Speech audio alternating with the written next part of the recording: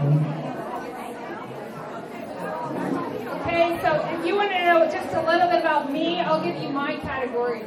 For magazine, it's totally coastal living, but I also like country living. Yeah. And then pants style, I like sweatpants. I like yoga pants, but if I put them on, I have to exercise or I beat myself up.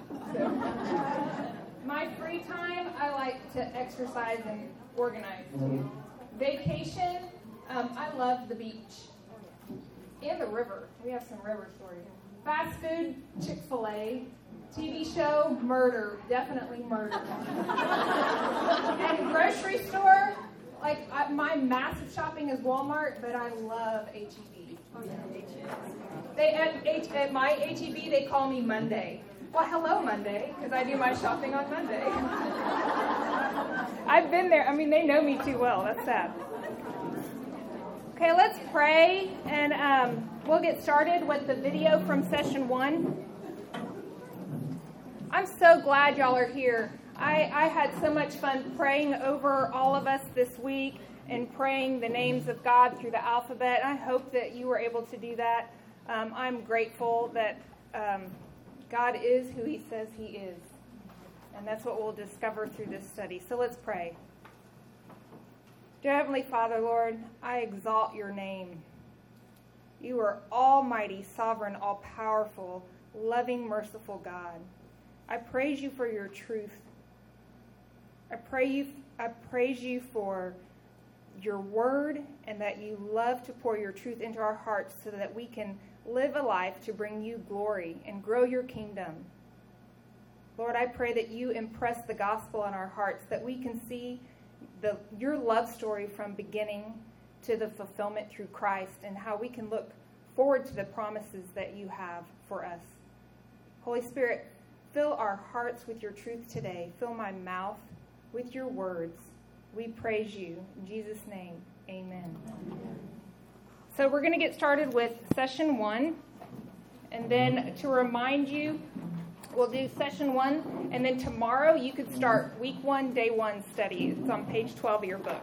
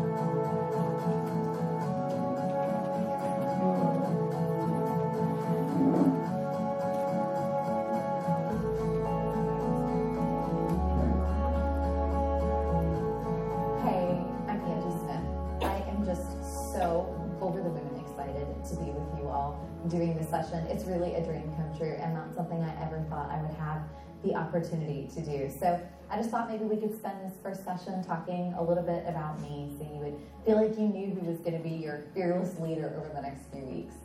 So a little background on me. I was not raised in a Christian home and didn't come to know the Lord until I was an adult. And it's just given me a really unique perspective on Scripture and what it means to be walking with the Lord. But there was also just sort of an awkward dance that I had to learn when I did become a Christian. And so kind of, here's sort of how it started. I was in graduate school, at the time, and I had some friends who invited me to come to a Bible study. I didn't really even know what that was. I didn't know that there were books in the Bible or how people studied them. And so the leader of the group said, just go on down to Lifeway and buy yourself this, manual that goes with it, this workbook, and then just show up every week and we'll do our Bible study. And I thought, well, that sounds simple enough. So one day after my classes, I drove into the parking lot at Lifeway, and I sat in the parking lot listening to the Beastie Boys, and I looked in the windows, and I saw all of these posters of people who looked well put together, and I kind of imagined what that world looked like. And I'll just be honest in saying I didn't feel like I fit into it at all. And so the truth of the matter is I never got out of my car that day. In fact, I remember looking in and saying, I will never go in a store like that. I just felt like it wasn't somewhere where I would ever be welcomed. And just was dealing with a lot of things from my past that made me feel like that wasn't somewhere that I was going to be fitting in. And so I do want to acknowledge the irony of the fact that I'm sitting here now taping my first Bible study with Lifeway, and so no, the irony is not lost on me. It is amazing the way the Lord works through things. I did go to the Bible study, despite the fact that I never walked in and got the workbook. And luckily when I got there, one of the sweet girls had an extra copy, and she handed it to me. Pretty ambitious for a first Bible study to do. You may know it. It's called Breaking Free by Beth Moore. And at that time, I wasn't a believer.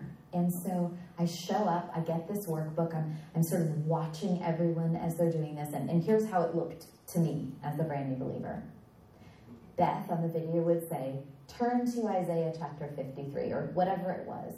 And to me, what it looked like was in unison, 15 girls had these Bibles and all kind of went, and turned to exactly where she was calling. And so again, I'm like, this is going to be a mess. I have no idea what I'm doing, but I am determined. So now I have my workbook. I went home, had the only Bible that I had owned at that point, which was Precious Moments Bible. And I spent about an hour and a half that week finding all of the verses that I knew that she was going to be referring to in the next session, and putting these little post-it notes on those pages so that when I got there, I would just be able to flip to exactly where she was, and I would feel like I was kind of in sync with what they were doing. I loved watching Beth teach because I could see in her this just intense affection for God. And I loved the way she loved the Lord.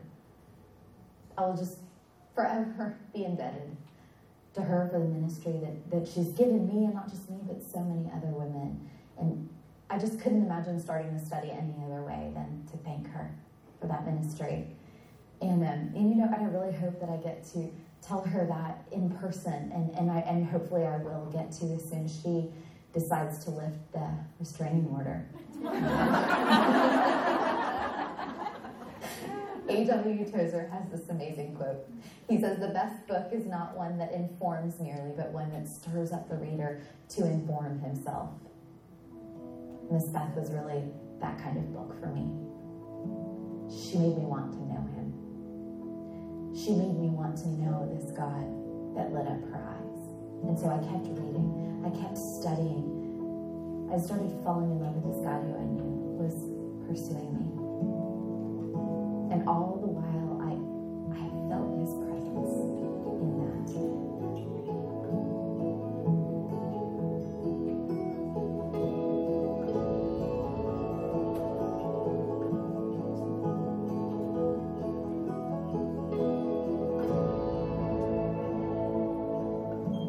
In the months that followed, I met Todd, who would eventually become my husband.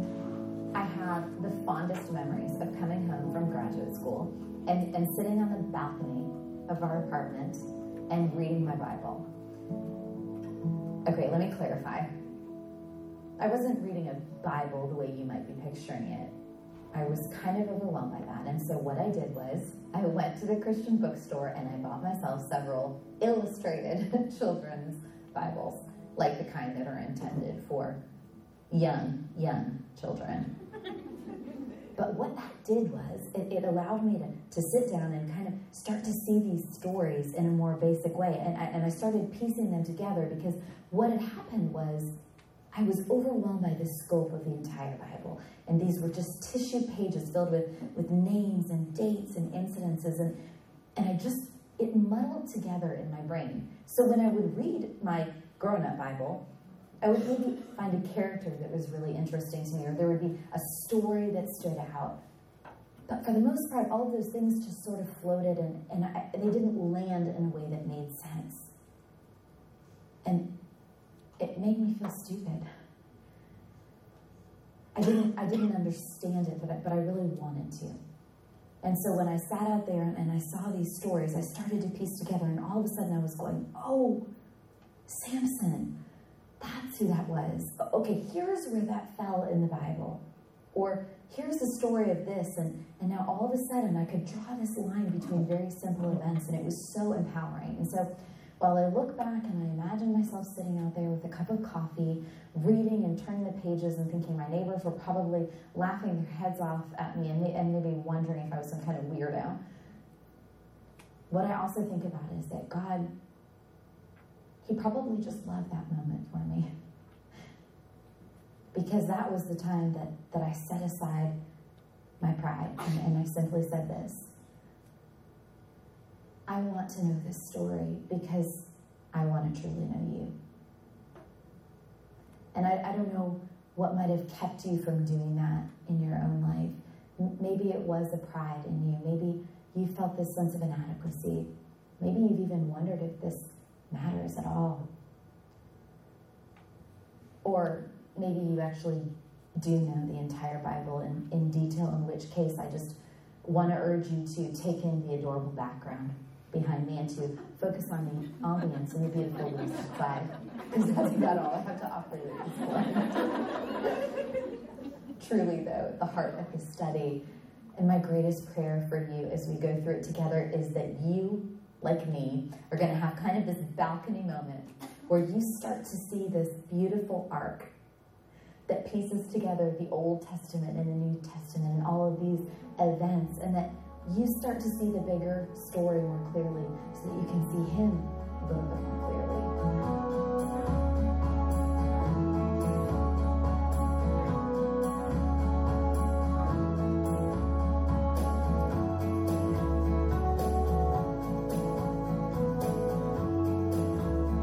As we kick this off, though, I kind of want to throw out a few caveats.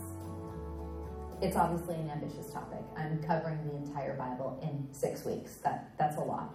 So let's just get a couple of things out in the open. I'm not going to cover everything. There are going to be things that I miss. As it turns out, there's a ton of material in the Bible, and there's no way for me to absolutely hit every single one of those points. And so there are going to be lots of times where we zoom in on a particular character or a certain event or a certain time period.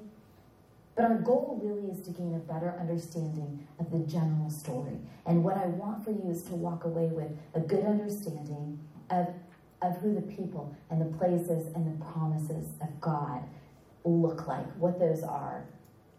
I also want you to feel welcome here, no matter where you are in your knowledge of the Bible. Listen, if you are brand new to this and you are like me walking into that study and you don't know the first thing about where things fall in the Bible, you are welcome here. There's a lot of information that's going to be thrown at you in a couple of sessions. I just want to spend a second saying don't get discouraged by that. If there are weeks that you just kind of feel like you're underwater, just keep in mind what I'm saying and press through it. Along with that, you might not get to all of your homework. Here's how it's going to work. You're going to have a workbook. You're going to have assignments to do each week. And then you're going to come back and we're going to do this. But if it's a lot for you to keep up with and maybe you miss a couple sessions, just please come and watch. Still be a part of it. Don't beat yourself up over it. Do what you can. So that's the general goal, is to be able to go through the workbook and then come and discuss it. But I want you to be comfortable and I want you to do it at a pace that feels good for you. And what that might mean is that you have to go back through and kind of do this study again. And maybe the second round, it'll start to feel like you've got a little bit more ownership of this. So just do it at a pace that feels comfortable. In the areas that I feel like I'm zooming in a little bit, I also want to say that sometimes it's going to feel like I'm belaboring points. Sometimes it's going to feel like I'm being repetitive. The reason that I do that is that I really want to lay a great foundation for you to understand how one thing moves into another, and hopefully to help you identify some patterns that you're going to start to see. Because when you move outside of the study and you're digging in for yourselves later, you're going to start to pick up things, and you're going to be able to see those patterns. And so a lot of times I'm going to repeat them. I'm going to go through them so that you start to have trigger words, and you know that when you go through this later, you'll start to see those patterns repeating. The other thing I want to mention, and I feel like it's important for me to do this, is that obviously people who are doing this study are coming from different denominations, different backgrounds, different ways of interpreting Scripture. And there are so many things that intelligent, well-educated Christians are going to go through and say, well, we have this different view of this, or we see this a little bit differently, and there is full room and full freedom for that. I just sort of want to make the point that that is going to be a little bit outside the scope of what we're doing here. We just have so much to cover in such a little amount of time, and so once we kind of go through this general idea, please feel free to go in and dig in and say, what do I think my view of the rapture is, or what all these other things are. That's just not something we're going to be able to do in great detail here. I take a pretty conservative, traditional approach to Scripture, and so my goal here is simply to teach it to you from a standpoint that I think does this in a balanced and fair way, and really encourage you to kind of dig in deeper where you want to, and know that I'm not trying to blow past it. I just couldn't possibly fit it all into this.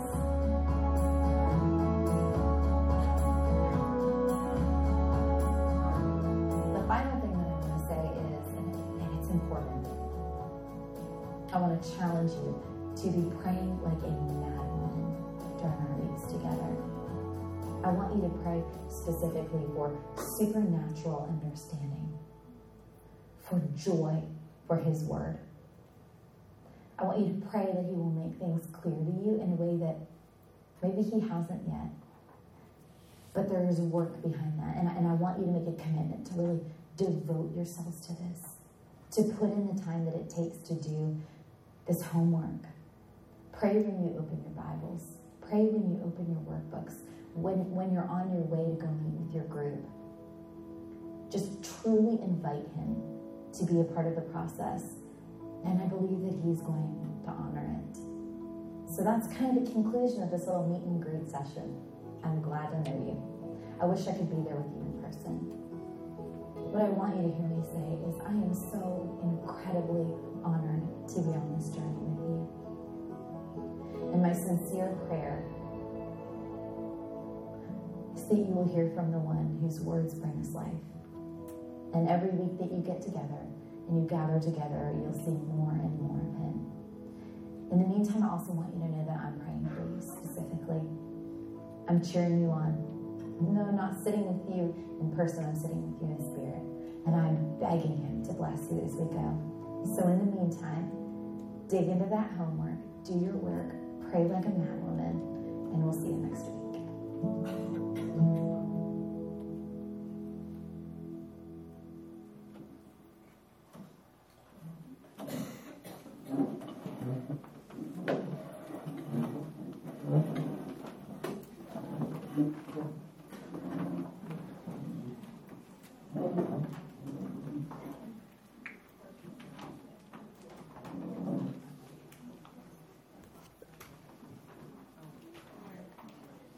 All right, so before we go into our small groups and discuss, I'm going to share with you what God has been teaching me. And it's really cool to me because it's about a supernatural understanding of God's Word and the power of His Word and the picture in the Scripture because of His love for us and because of who God is in His nature and in His character. I told you before that I teach the teenagers, and we've been studying the book of 1 Samuel. If you want a book that includes drama, and murder and suicide attempts and jealousy and anything with intrigue. You got to read 1 Samuel. So much so that we've talked about it a lot in my home, that my husband, Brian, has gone back to read 1 Samuel and is considering doing a series on kings and kingdoms. I mean, there's so much in there. And like she said, to pray for a supernatural understanding. The Word of God is for us because He loves us. It's for all of us. It's not just for pastors or theologians or pastors' wives, because, believe me, you have to understand that there is nothing magical about being a pastor's wife that all of a sudden you have an understanding of every word in the Bible. It doesn't work like that. It works like I'm studying 1 Samuel. I'm like, what? Where was that when I read it last time? There's so much in here from the Lord, and it's a beautiful picture of His promises and the promises that He has fulfilled and the promises that He has made from after Christ that I know He will fulfill because He's a promise keeper. So let me tell you what He's been teaching me. In studying 1 Samuel, He keeps bringing me back to Hannah, and let me tell you why. Hannah, I'll give you a little story about who Hannah is. So Hannah is married to a man named Elkanah. He's a Jew, and he's a faithful Jew where he always does his journey to the temple to follow through with the feasts and the festivals where they celebrate. Elkanah is married to Hannah and Peninnah. Now, most likely, Hannah's his first wife because he mentions her first, and she's barren. She has 0 children. So most likely he marries Peninnah to be able to have children to carry on his lineage. Now, Peninnah does have children. And what you need to know is that the scripture says Peninnah had children, but Hannah had no children. And I'm going to start in verse 3. Now, this man used to go up year by year from his city to worship, to sacrifice to the Lord of hosts at Shiloh, where the 2 sons of Eli, Hophni and Phinehas, were priests of the Lord. On the day when Elkanah sacrificed, he would give portions to Peninnah, his wife, and to all her sons and daughters. So he would give portions of the meal to Peninnah, and enough to give to all her children. And so that was kind of just a blessing because she had provided children. And then it came to Hannah, and you would think she would get less portion, but the scripture says that he loved her, and to show that, he would give her a double portion. But what you need to understand, too, in this story is that Peninnah is mean to Hannah. And she taunts her, and she just says, I have children, you don't. And every time with the festivals, this was just thrown at her face. And poor Hannah is just getting broken and more broken because she has no children. But the scripture says, let me read further. And he gave a double portion because he loved her, though the Lord closed her womb. So it was God who kept Hannah from having children. That's important. And her rival used to provoke her grievously to irritate her because the Lord had closed her womb. So it went year by year. As often as she went up to the house of the Lord, she used to provoke her. Therefore Hannah wept and would not eat. So then Elkanah says, can I not satisfy you as your husband? But no, that wasn't the case. And after they had eaten, in verse 9, this is what I admire about Hannah. After they had eaten and drunk in Shiloh, Hannah rose. Now Eli the priest was sitting on the seat beside the doorpost of the temple of the Lord. She was deeply distressed and prayed to the Lord and wept bitterly. And she vowed a vow and said, O Lord of hosts, if you will indeed look on the affliction of your servant and remember me and not forget your servant, but will give to your servant a son, then I will give him to the Lord all the days of his life, and no razor shall touch his head. So Hannah, this is what I love about Hannah, and this is why I want to be like Hannah. First of all, she goes to the Lord in her grief. She cries out to him, and she addresses him as Lord of hosts, which means she knows he's sovereign. She knows he is all-powerful over all things, because Hannah is faithful, and she knows the Lord. And the beauty in this is that she knows the history of God's promises. If you look back, you know that Sarah, her womb was closed. And you know that Rebecca's womb was closed. And you know that Rachel's womb was closed. And that God opened their wombs and gave them a son to be used to bring glory to God. Hannah knows these things.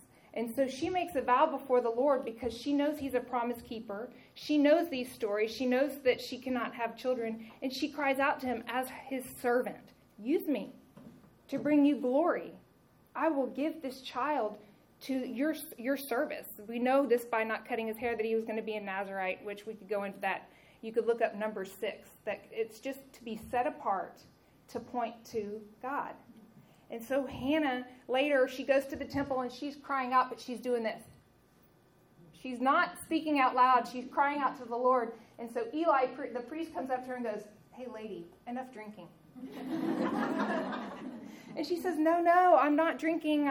I'm crying out to the Lord. And she goes on to explain. And he shows her mercy and pity. And he says, "So it shall be. You shall have a son." But the thing that I like is how Hannah says to the Lord. She says, Eli says, "Go in peace," in verse 17, "and God of Israel grant your petition that you have made him." But she turns to the Lord and she said, "Let your servant," here she goes again, the fourth time, addressing herself as servant, "let your servant find favor in your eyes." Then the woman went away and ate, and her face was no longer sad. She was at peace. So she cried out to God in her grief. She knew his sovereignty and his power. She knew what he had done through women in the past to raise a child up, to bring him glory. And so she cries out, "Servant, I'm your servant, I'm your servant, I'm your servant, I'm your servant. Use me to bring you glory." And God does. And he provides a child. And what does she do? She prays again. This is what I love. So Elkanah knows his wife is faithful and knows of her love for the Lord. Here she has a child finally by his favorite wife, but he honors her and says, "I trust you," and allows her to go and bring Samuel to the temple to be used for the Lord's service. So after she weans him, she takes him up, she gives him to them, and then what is she? She gives him to Eli, the priest, to raise him. And then what does she do? She has a prayer of praise. And the magnificent thing about this prayer is she just praises the Lord for who he is and the promises that he's kept and all that he will do. So she looks back at what he's done, finds faith in that, is honored to be used by him to bring him glory, and points to the anointed one, the Messiah. She has such faith in God, and she's been used by him. And this prayer, I'm going to read it for you quickly, but this prayer is like the first praise prayer in the scriptures. And do you know who later turns to this prayer? Because remember, they study the word. And who goes back to this prayer, and her prayer is very similar to this prayer because they know this prayer, is Mary, the mother of Jesus. Could you imagine here Hannah being faithful, knowing who God is, and knowing herself as a servant, to be used in God's plan, to have Samuel the son, who was going to be the priest, to anoint King David, who was then going to point to the Messiah? And then the very mother of Christ would recite from her prayer because of the faith they have in the promises of God, the Messiah. So listen to her prayer. Chapter 2, "And Hannah prayed and said, My heart exults in the Lord. My strength is exalted in the Lord. My mouth derides my enemies because I rejoice in your salvation. There is none holy like the Lord. There is none besides you. There is no rock like our God. Talk no more so very proudly. Let not arrogance come from your mouth, for the Lord is a God of knowledge, and by him actions are weighed. He's our judge. The bows of the mighty are broken, but the feeble bind on strength. Those who were full have hired themselves out for bread, but those who were hungry have ceased to hunger. The barren has borne 7, but she who has many children is forlorn. The Lord kills and brings to life. He brings down to Sheol and raises up. The Lord makes poor and makes rich. He brings low and he exalts. He raises up from the poor from the dust. He lifts the needy from the ash heap to make them sit with the princes and inherit a seat of honor. For the pillars of the earth are the Lord's, and on them he has set the world. He will guard the feet of his faithful ones. But the wicked shall be cut off in darkness. For not by might shall a man prevail. The adversaries of the Lord shall be broken to pieces. Against them he will thunder in heaven. The Lord will judge in the ends of the earth. He will give strength to his king and exalt the power of his anointed. See, Hannah, who was broken, and in the time of her culture was less than because she couldn't provide a child, is exalted by the Lord and used in his sovereign plan to point to the anointed one and give God glory. See, that's who we are. We're all broken. But the Lord loves us, and he has a plan for each of us, and we can point to the Messiah, all of us, to the gospel thread. See, she saw the thread in Scripture from the time of Sarah and Abraham to where she was, and she knew the promise of the Messiah, the coming one. And so she knew the thread from the beginning and could point to the promise that was 1,000 years to come. This is 1,000 years before the coming Messiah, but she had faith to know it was going to happen. And she was a part of it. And that's who we are. We can be a part of God's sovereign plan to grow his kingdom. As we study his word and we understand the nature of God, the character of God, and who he is, to be able to understand the truth of the gospel. As you grow in his character, like she did, she said, you are all powerful. You take the weak and you make them strong. You put pillars there to bring you glory, and you promise the anointed one, and he is to come. Just as you understand that he is faithful, that he is love, that he is truth, that he is judge, that he is just. See, the whole thread is we aren't just, but he, because of his nature, must make us right. That's who he is. But the great thing is that he is also love. So he's not only is he just and has to make us right, but he makes us right. He loves us.